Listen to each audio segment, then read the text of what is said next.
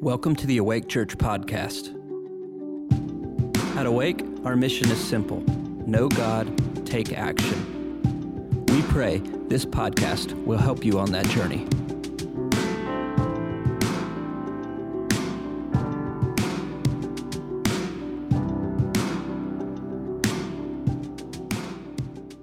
How y'all doing? You good this morning? Sorry, I'm just pulling together a little bit. My heart, when I got saved, probably my greatest prayer over and over, I would just sit on my bed and say, Lord, I just ask you to mold me and shape me to where people can really see you in me. And that's been a heart cry. I said, I pray that my children get to know you because I know you. And I would just pray some things like that. And over the years, when a pastor says something like that, it gets me. Because that's what it is all about. You know why we're here this morning scripturally? It's not just because you're a part of Awake. This was beautiful and that was great. But there's a reason. You shared it. We're here to not forsake ourselves from assembling in order, that we could stir one another in love and good works, that we keep living this way, that we don't let life sneak up on us, that we don't get stumbled and tripped and deceived and turn inward and take life personal instead of Him. You see what I mean? It's the real reason. It's not a legalistic thing. It's not a dutiful thing. It's not, well, you need to belong to a church if you're a Christian. There's a higher, more beautiful, less rigid, legalistic way to look at it. You're assembling yourself. What you're doing is you're looking around the room and saying, man, there's believers in my community. There's believers around. We're on the same track. We have a unity of faith. In other words, we believe that God put Himself in us to shine through us, and we're going to stay stirred up in that truth to affect our community without trying so hard. You see what I mean? Because every one of us have spheres of influence in this room. We go to the workplace, we go to the marketplace, we brush by and walk by people all the time. As we continue to grow in who we are in Christ and who Christ is in us, and we all leave from this place. I mean, we just come here, we gather here, but we live there. So the priority of your time is there, right? So you never turn this into an escapism or the place you feel safe. You can feel safe anywhere because He's in you and you already won. Like no matter what happens, like you can't even lose your life because He found your life. You know what I mean? Like you can't even die anymore. That's really ridiculous if you think about it. Like you can't die anymore. You know, we talk like that, but there was a time I tell a story. I won't go into detail, but you don't know how you react unless you face things. But I was in a service. It was in the South. People didn't seem to care that I was there. Somebody didn't like what I was saying and was really against something. And the policeman came and sat around me after the service was over, and they were undercover. And I was like, something's weird. And the guy was sitting right beside me, and there was 3 more surrounding me. And he leaned over and said, "Hi, Dan, I'm Officer so-and-so." I said, "Yeah, I thought something like that. What's going on?" He said, "Well, we're concerned. There's apparently some threats, and we're actually concerned for your life. And somebody has obviously said this or this or this." And I said, "No way." He said, "Yeah, we're here to make sure you get out of here safe. We're going to watch you and make sure you get to your home okay," and blah, blah, blah. And I'm like, no, listen. No, this is intimidation, sir. I appreciate you. I can find you in the book of Romans. You have a place in our society, and I respect you, man. But I said, this ain't the place. It's intimidation. And if you don't face it, you'll run from it the rest of your life. I said, so if they say they're going to kill me, let's let it play out and see if they can. I just don't think they can. I don't think it's going to happen because I got too much to do. My heart's burning and I'm not going to die anyway. So let's just let it unfold. So he said, "Sir, I highly disagree with your take on this." And I said, "Sir, I respect you. I love you, sir. I'm not asking for your agreement on my take. I'm saying just disband this thing and let's just roll this thing out as normal." I was like one of the last ones to leave the church like I was last night. And I'm obviously fine in here today. There was zero thought of dying, zero fear. There was zero fear. Like we said, "Well, brother, you got to use wisdom." Whose wisdom? The truth or your fear and apprehension?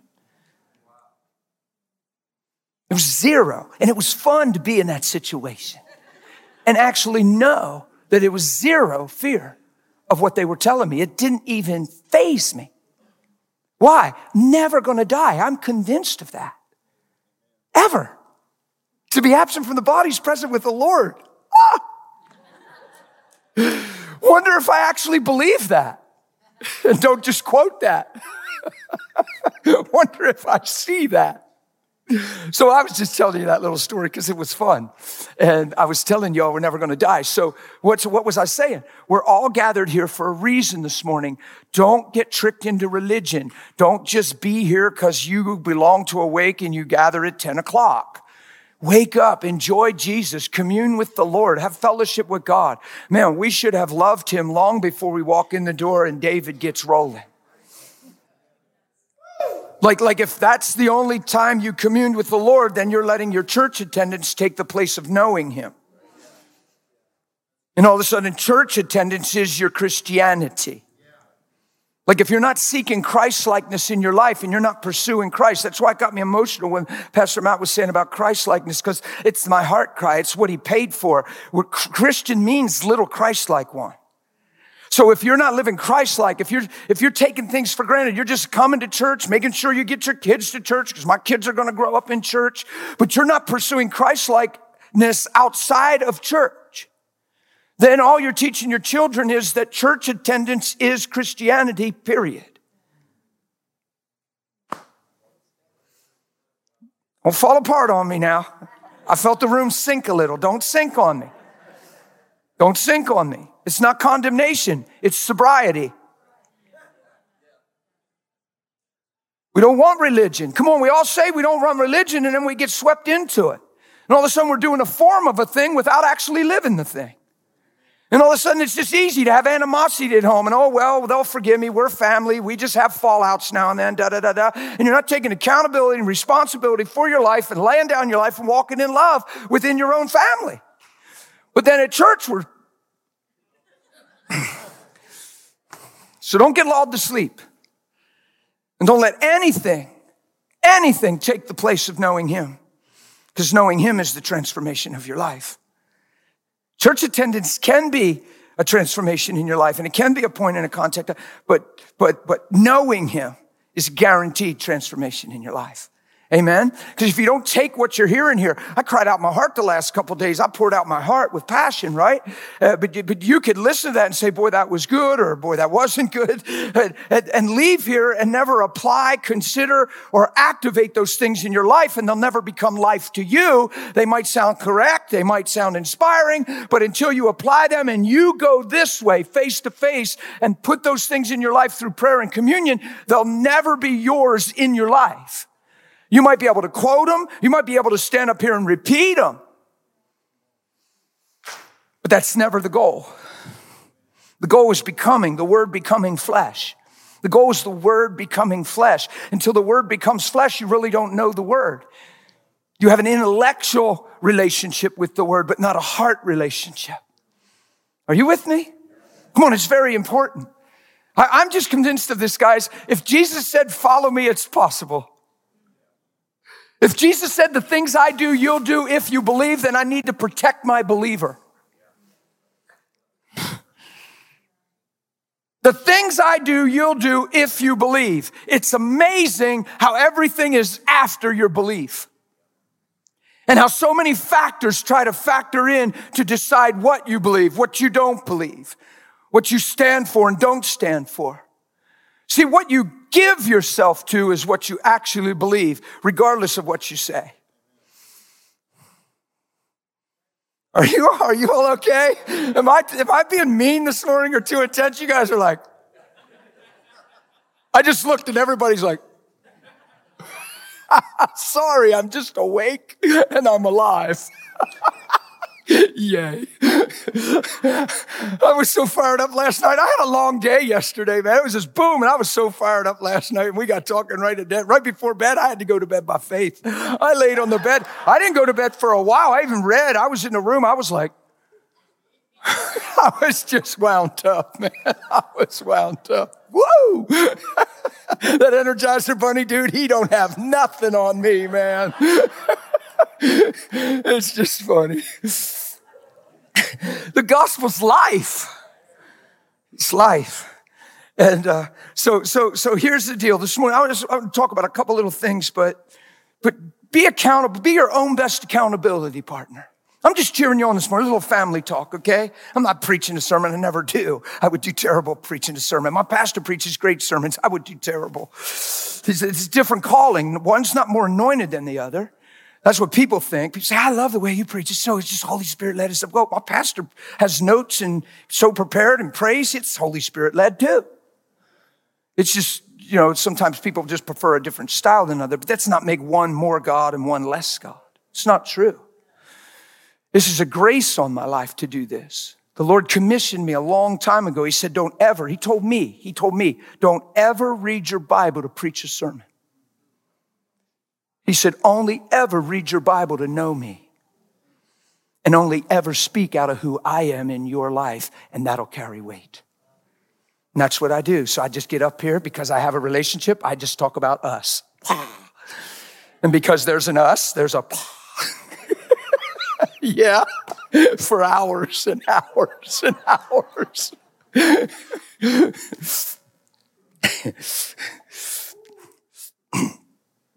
So I want to encourage you this. Be your own best accountability partner. Like hold yourself accountable to what you believe, what you're applying in your life, your communion with God. Don't just get tricked in going after knowledge. Knowledge can puff you up if you don't have relationship. Knowledge will take the place of relationship. If you don't have relationship, you'll still feel like you owe God something because of the cross and the belief in your heart. And if you don't have relationship, you'll get reduced to serving him instead of knowing him. And then again, your whole Christian life will get defined by what you do for him instead of who you've become in him and who he is in your life. Is that fair? Come on, this is just healthy, sound stuff. Like so many people find their identity through what they do for the Lord.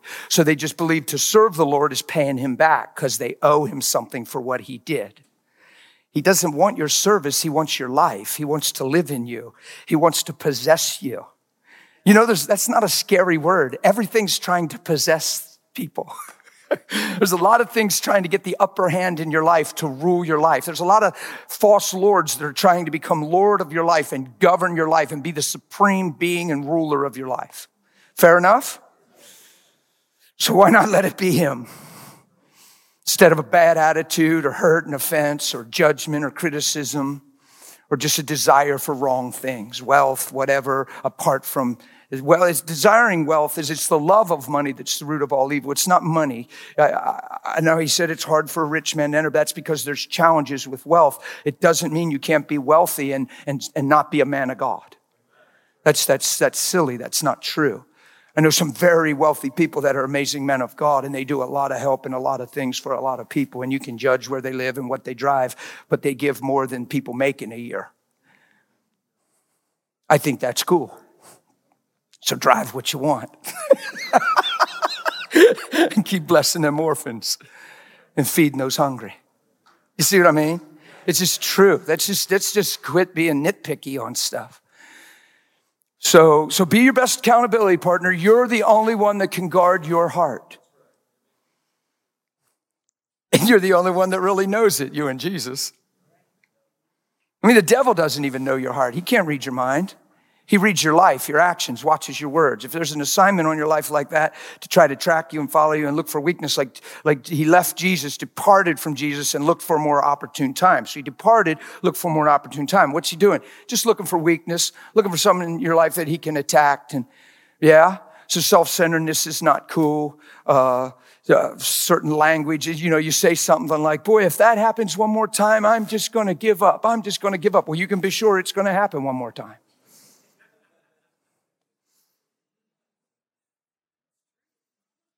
And then you say, well, see, I told God if one more, he still let it happen again. No, you're positioned for it to happen.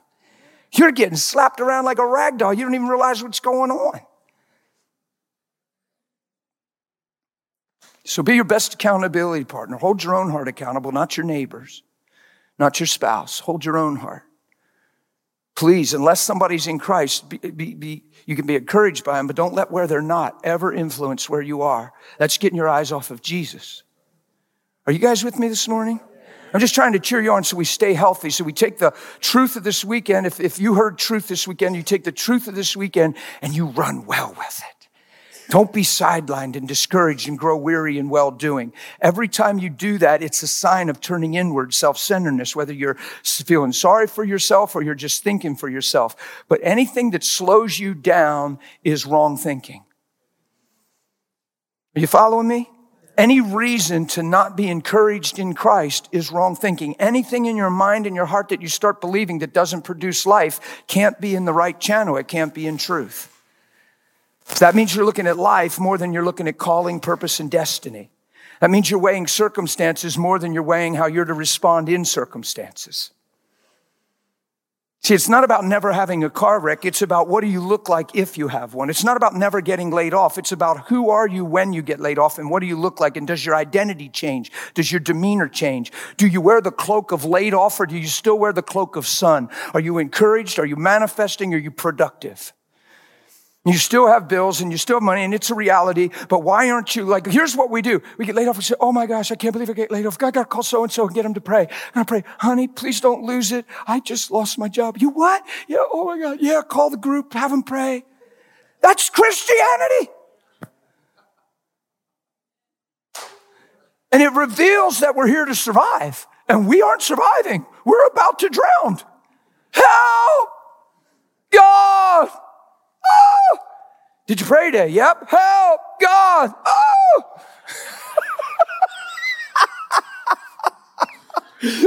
Why is this not easy to get laid? Wow, I didn't see that coming. Man, I had no idea, Lord, that was coming. Wow, I'm so glad you love us. I'm so glad you know us and know our situation.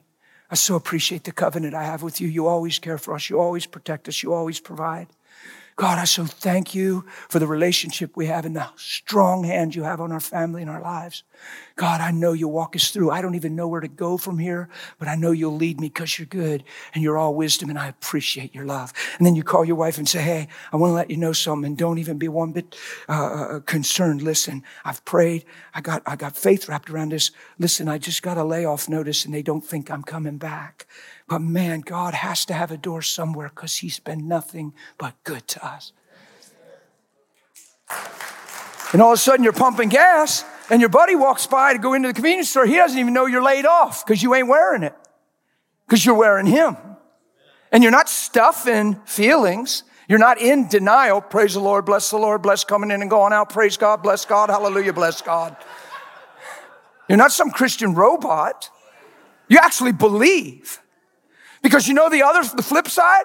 You're pumping and your buddy goes in and he says, hey man, how's it going? Oh man. Keep me in prayer. Keep me in prayer. Prayer, what, you okay? Oh man, just prayer. So then you know he's coming over when he comes out and he's like, what's going on? Man, I just got laid off. I don't know what we're going to do. I got so many bills. They said we're not going to even get called back probably. Man, can you get praying? Can you call some? How come you get told you get laid off and you become laid off?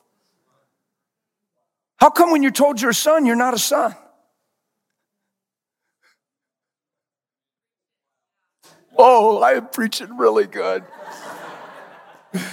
Why do we let everything move us? Watch, I'm going to be convicting right now because it really is all about us. And that needs challenged and smashed and destroyed because it's a detriment to healthy Christian living. You are not a Christian for well-being. You're a Christian to shine. You can't let challenges, circumstances, you can't let sickness, you can't let death, you can't let a wayward family member, you can't let anything that you encounter in life rise above the truth of why you're here. Or you won't live free and you won't experience blessing and you won't experience the joy of salvation because the dread of life will be greater. Because you'll misunderstand your place in that moment and who he is and who you are in that circumstance. And you won't flesh out Christ. You'll flesh out me, myself, and I. And that never looks edifying. Are we okay? Come on, it's just true. Because we've all been through stuff. I've been saved almost 26 years. I've been through tons of stuff. I could read off the list. My list might not be as intense and challenging as yours, and it might be more than some. The list isn't what's important. The truth I live by is what we're talking about. Why do we put so much emphasis on the list? Because we allow the list to decide us. It becomes our justification for being less than who he is in us. The list isn't the issue. Who he is in us and who we're created to be is the issue. So if the bumpers do clash, what does Jesus look like now that it happened? If the spouse does go wayward, what's Jesus look like in the other spouse now that it happened? I promise not broken, hurt, devastated, stereotyped, and finding another relationship through the pain. Don't let the room sink on me. I'm talking straight. No, I can feel things shift and stuff when I'm talking. That one didn't go over real big. You know why? We have a hard time believing it because we have so many feelings. But you know what our feelings are connected to? Me, myself, and I. And those kind of feelings are never healthy. You say, well, yeah, but Dan, God gave us emotions. Absolutely not. He didn't give you the emotions you're familiar with. Adam gave you those. They're all hinged in self-centeredness. They all have a self-centered wellspring. They all flow out of you thinking for you. Your whole emotional makeup has been perverted through the fall of man, just like everything else. Don't think for a second the emotions you grew up with is what Adam had before the tree.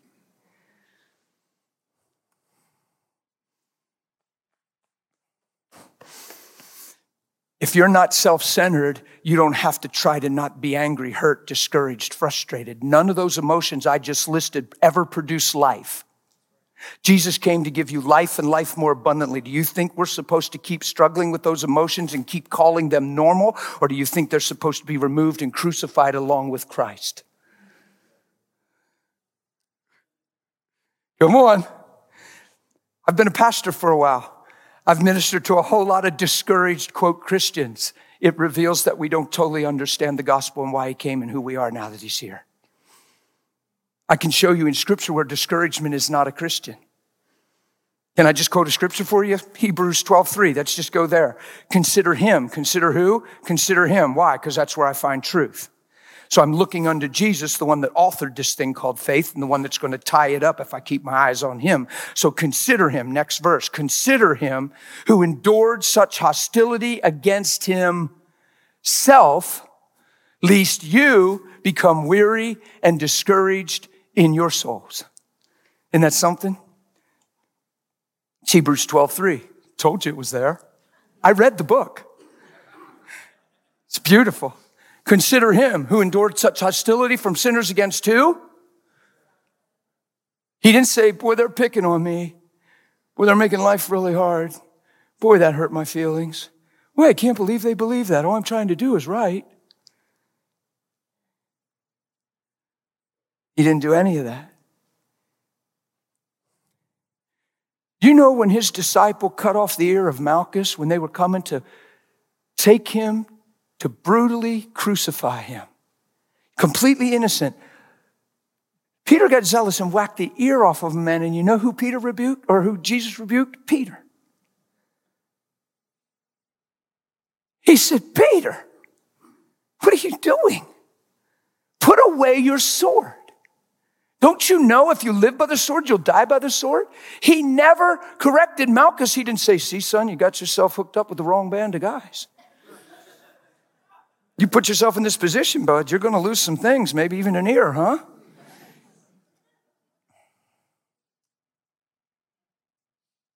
The guy is on the team that's arresting Jesus for doing nothing wrong.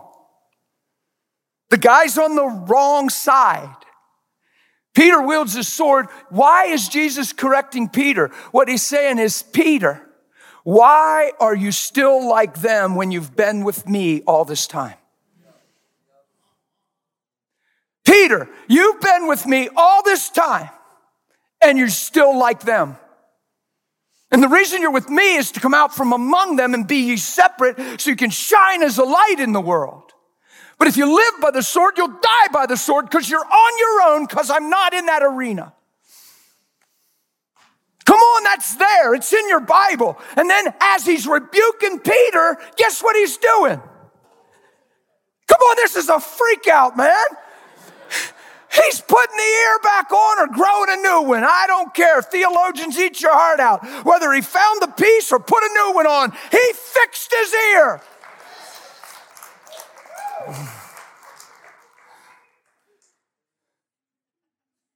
of Malchus. He never said a word in your Bible to Malchus. That's a freak out. Put yourself in Malchus's shoes. They all come close. Peter, wow, whoa. Don't think Peter was trying to cut off his ear. You don't go for the ear with a sword. There's a reason he caught the ear. Because he's going for the throat, the neck, the head. Malchus goes, whoa, dude. Oh! Imagine, did you ever cut a piece of cartilage? Men, shaven, men.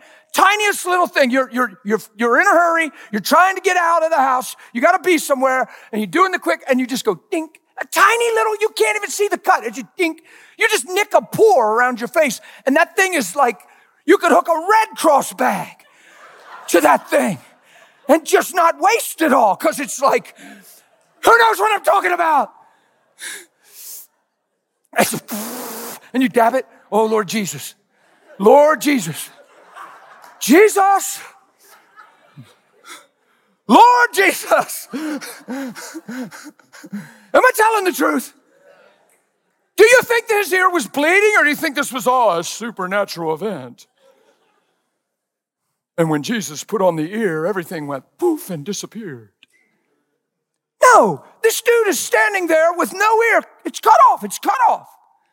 And all of a sudden, Jesus is rebuking his disciple for doing it. This guy's on the wrong team.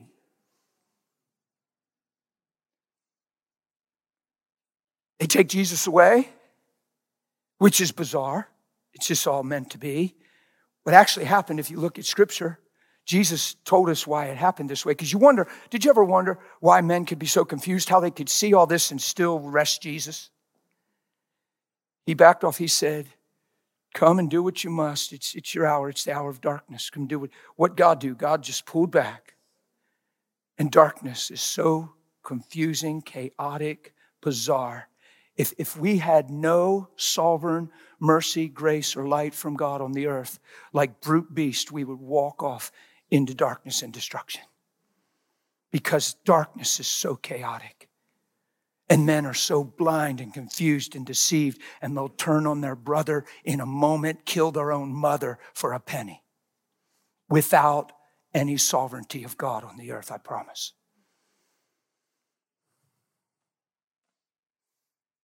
God just pulled back, hour of darkness. He fixes an ear. You think fixing that guy's ear, you think them guards would be like, dude, we ain't taking you nowhere. You're amazing.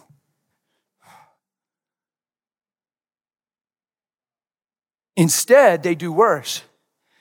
They tie him up, and on the way, they're thumping him and whacking him.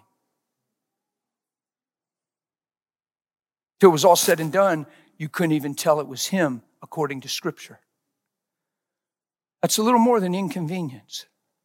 That's a little more than going out of your way for humanity. This gospel's amazing. That's why I'm so intense. He walks away from Malchus with the 100 guards or whoever came to get him. Now you put yourself in Malchus's shoes and you look at Jesus' Evangelism 101. Never said a word to him. Just put his ear back. His disciple cut off the ear. He corrected him openly for it because he stands sanctified. Put yourself in Malchus's shoes. Now he's following along. Don't you think he's got blood, guaranteed. He's got blood all over his side of his head, his neck, and his shirt. There's no question. He gets into town. Whoa, what happened to you, man? What happened? My ear, his disciple chopped off. Well, dude, there ain't even nothing wrong with your ear. No, seriously, he did. But that guy we arrested, he just went like that and it was okay. Dude, that's impossible. Look at the blood. What do you do with that? So now he's just, watch what it's called. See, we're hyper evangelists. We just want to force people into a prayer and try to get them in an intellectual place where we can corner them to get them to pray our prayer. Jesus is way smarter. Boom. It's called a seed. The kingdom of God is if a man scatters, the sower sows the word, the seed. Boom, he sows the seed. How's this guy get away from that seed? How you pull that one out of the ground? Don't you think Jesus gets crucified? He watches the whole thing probably. Now there's rumor that he raised from the dead. Now I'm convinced of this, Pastor. Nobody has to even challenge me on this. This is my own personal belief. I'm privileged to believe it. I'm convinced we'll see Malchus in everlasting life. Convinced. Because when he heard Jesus rose from the dead, he's already in. And the first time he heard the gospel of salvation, he got it. Because he had, what do you do with that kind of love? What do you do with that kind of love? We are called to become that kind of love. That if you have a Malchus in your life, you don't have an attorney, you put his ear back on. Don't let the room drop on me. Stop that. Not against attorneys. I'm against self-preservation, self-protection, self-defense, self-satisfaction. It's not that I'm against self, Jesus is, because it never produces the kingdom. Standing for your rights. Why do you have rights? You denied yourself. How do you deny yourself and have so many rights? I've said for years in prayer with tears, God, if the chips ever fall, if it gets tough in America and persecution breaks out and unfairness hits, I hope we're prepared to do more than picket. Boy, am I okay? Man, I feel this thing's on me. I'm sorry. I don't mean to be too intense. To picket and stand for our rights. Christian rights. You go tell a third world country. You go tell the people right now in Heidi Baker's ministry all the stuff that's going on and happening today, in today's world. For believing. Going. In the last few weeks. In today's world. And they're still getting saved.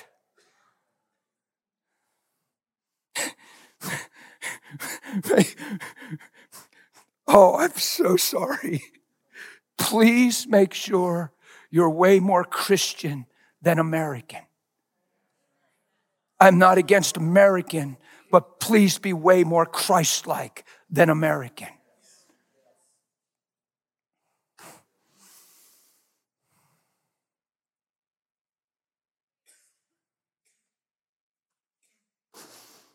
So, what are we doing? Oh, I'm so overwhelmed. Guys, not correction, cheering you on. Do you understand? Cheering you on. It's a little family meeting saying, hey, we can live this thing. Let's go for it. Let's not keep getting tricked by the little foxes and losing the fruit in the orchard. Let's not keep believing the wrong little things and letting the unproductive feelings have a place for a week, a month, a year. Let's stop hiding behind alibis that never produce fruit or righteousness. The wrath of man will never, ever produce the righteousness of God. So that means wrath towards others, wrath towards yourself, zero, deception, demonic, devil, hell on earth. Wrath towards others, hell on earth. The kingdom of God is that go preach saying the kingdom's here.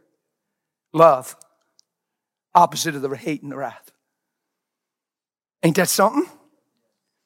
Personally, I'm just speaking personally. Don't get condemned by it. Be challenged by it. Personally, I've settled in my heart. I will never let any of that stuff settle in me and have permission to have any of that stuff in me. If it even tries to touch me, I'll deal with it. I'll pray. I'll cry out the truth. I'll make sure I don't act on anything that's contrary to love. Because I don't want it in me. He paid to get it out of me. And I don't need a right to be right if my right is actually wrong in the end. I hope this isn't too intense. I feel really passionate. I'm sorry about that. I can't help that. Some people don't understand that. You understand that. You know how it can get if something comes on you in the Lord, or you believe it's the Lord. You can't. There's no way for me to just pull back and go, well, guys, Jesus is really awesome. He is awesome. That's why I'm so passionate. That's why I'm talking to you like this, because he believes it's worth hearing it, and he believes you're worth living it. Why does he preach revolution? Because he found revolutionists. Why does he preach this stuff? Because he believes there's people that'll say yes. Yeah? And that yes could be in your heart. You don't have to ever again let where people aren't decide where you are if he's already Lord and that's established. You don't ever again have to have your demeanor get crushed because of a family atmosphere.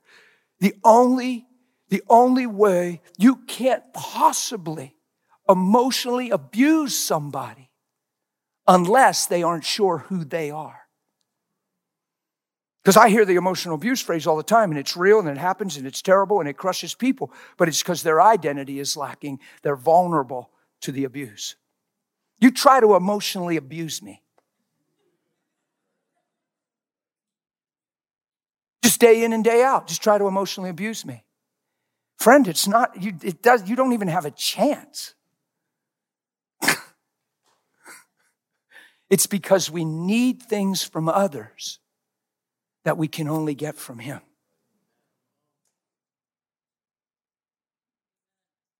So we're Christians, we hear sermons, but we continue to wake up and need to be loved, need to be appreciated, need to be valued. Psychology says it's true, and most pastors say if you don't preach that's true, you're in denial. But there's nothing in the gospel that tells me I'll ever have to live that way again. And there's no way I ever see those insecurities in Jesus. His own men pulled out on him. And he's not a hurting minister, ready to give up and pastoring be great if it wasn't for the people. I heard that phrase several times in my life from pastors. How's it going? Well, it'd be great if it wasn't for the people. Are you serious? What? Well, come on, you know. And I'm like, now I got to be careful how I talk because I don't have a clue what he's saying. And if I talk too quick, now I'm proud, presumptuous, trying to be somebody, high-minded, proud. Just because I don't relate. People talk about traveling all the time, and they say, well, you know what I'm talking about. You travel all the time. And I'm thinking, I don't have a clue what you just said. That was other tongues. Talking about burnout and wore out and frustrated and people stuff. And I'm like, I don't know what world you're living in. My life's a gift. My life's a gift. My flight the other week got delayed. I wasn't making it home. What? That's not the end of the world. Are you kidding me? That's silly temporal inconvenience. There's people all around me. Jesus is on the inside of me. There's people that I'll brush by that I would have never brushed by if I was on the original plane. I get that. I'm not going to sit in a chair and sulk and say, God, why did you let this happen to me? I really wanted to get home. Son, you are home. Walk in the light. Woo! I hope I'm challenging you a little bit because we sell cheap and we're not for sale. We give in so quick. The little inconvenience, a little bump in the road. Oh, man, here we go. Let's keep praying for traveling mercies, brother. You might have traveling mercies. Your flight got delayed and you get to love on people you wouldn't have seen if you were on the plane. Mercy.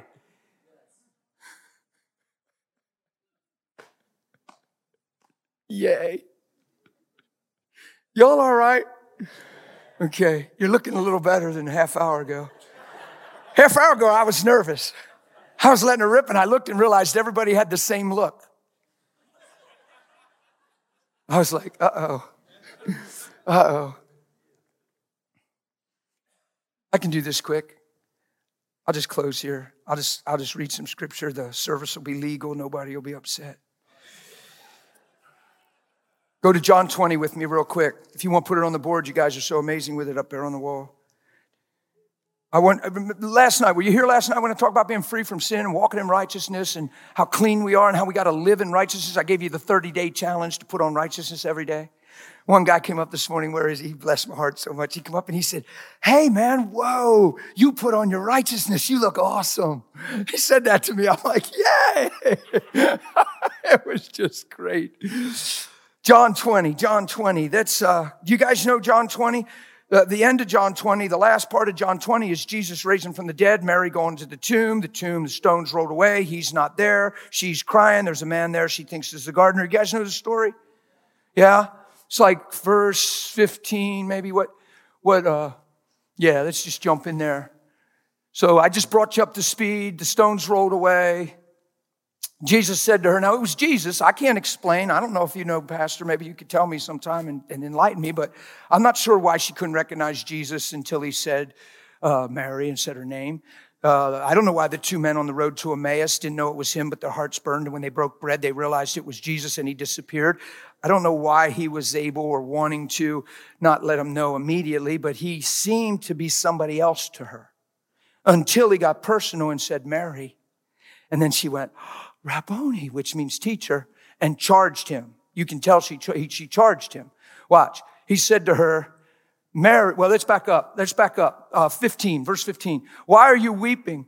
Whom are you seeking? She, supposing him to be the gardener, said to him, Sir, if you carried him away, tell me where you have laid him, and I will take him away. Mary loves Jesus. Do you get it? She's not afraid to die. She's not like the disciples hanging out in that place they were hanging out, afraid of the Jews, waiting for the same thing to happen to them that happened to Jesus. They were freaked out. Mary's like, whatever. I love him. I'm going to the tomb. There wasn't no guys with her. Mary was amazing. I don't know how she thought she was going to get to him, that big old stone. You know what she was going to do? She had anointing and stuff with her, or oils and spices, whatever. I don't know. He's already wrapped head to toe. She can't get in there, right? So what's she going to do? She just knows he's behind that stone. And that's as close as she can get. She's probably going to lay her cheek against it, cry, and smear ointment on it, and just sit there and cry. Probably.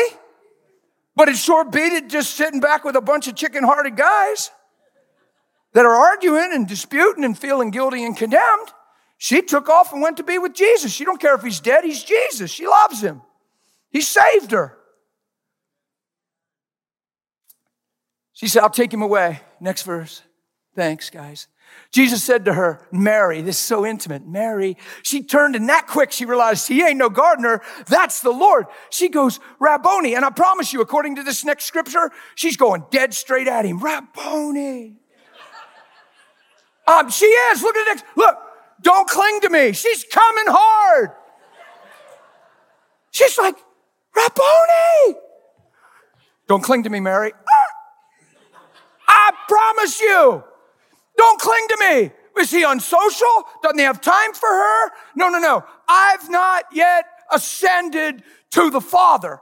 There's something about that that's huge. It is finished means I don't need to be hit one more time. I don't need to bleed anymore. It's finished. The price necessary to redeem humanity has been paid. Enough bloodshed, enough disfigurement. It is finished. And then he gives up his spirit and he dies, but it ain't finished. He has to do Hebrews 9. He has to take his own blood now that he's raised from the dead, and he's still a man. Don't argue over that. Yes, he's God. Yes, he's the Son of God, but he's still a man. He still has flesh and he still has bone. And Paul said he's the mediator between God and man, and he's the man, Jesus Christ. So he's not having it ascended. He hasn't taken his blood. He hasn't taken his blood into the mercy seat that wasn't made with hands, into the heavenly tabernacle where God is, the holy place that Moses saw and replicated. He hasn't gone there yet. So he's going to do that. He just rose from the dead.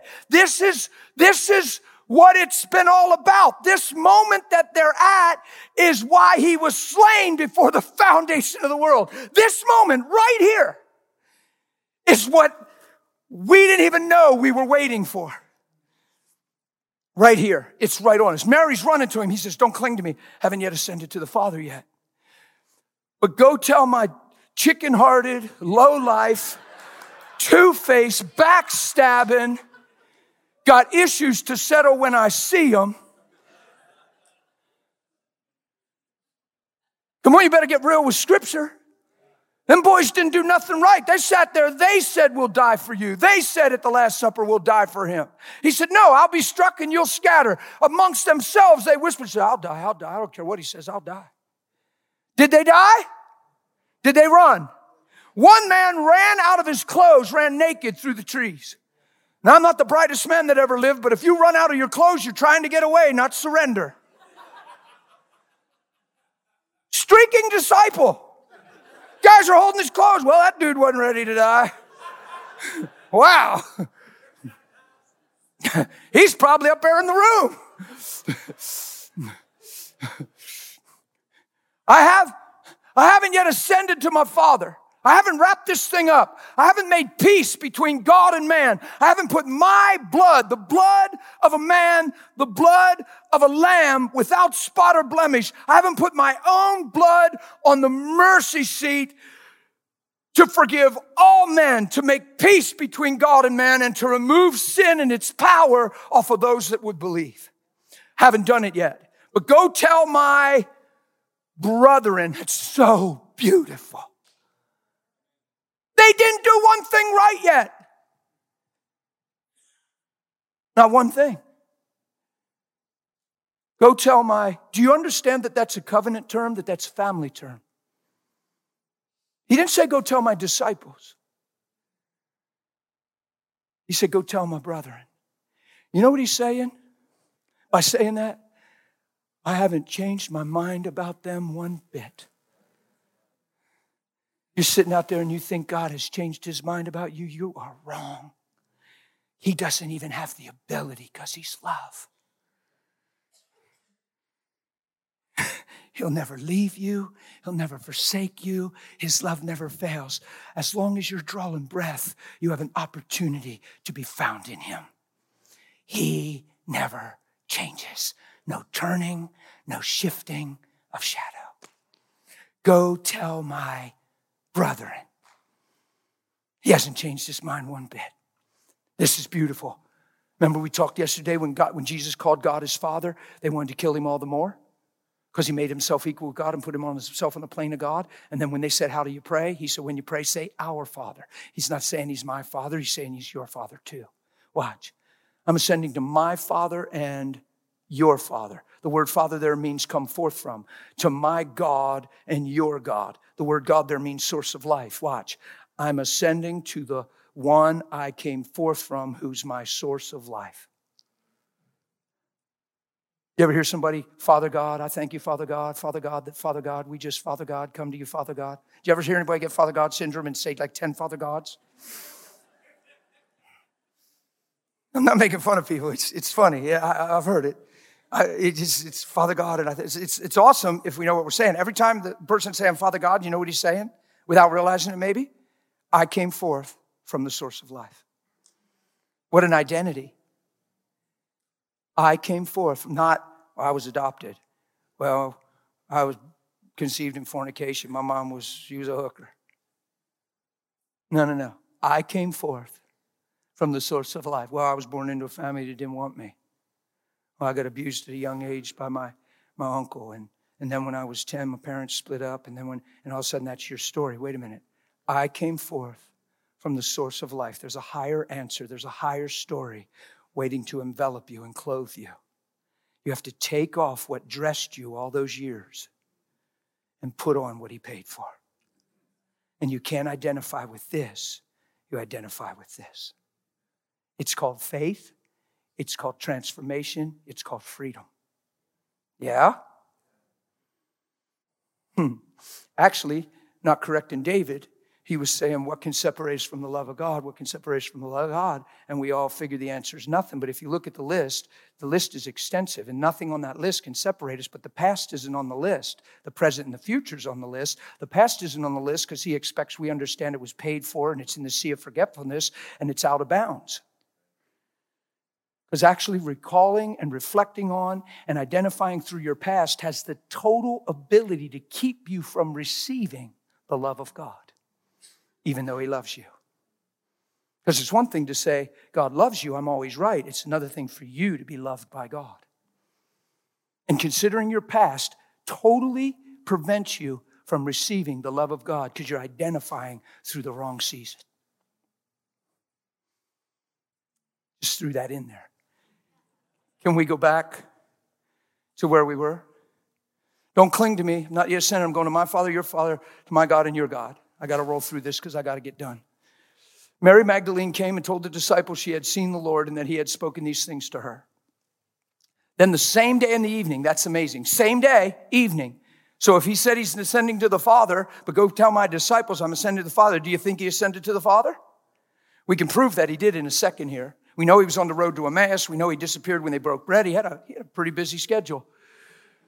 But same day and evening, first day of the week, when the doors were shut and the disciples were assembled in a violent intercession prayer time led by the Holy Ghost.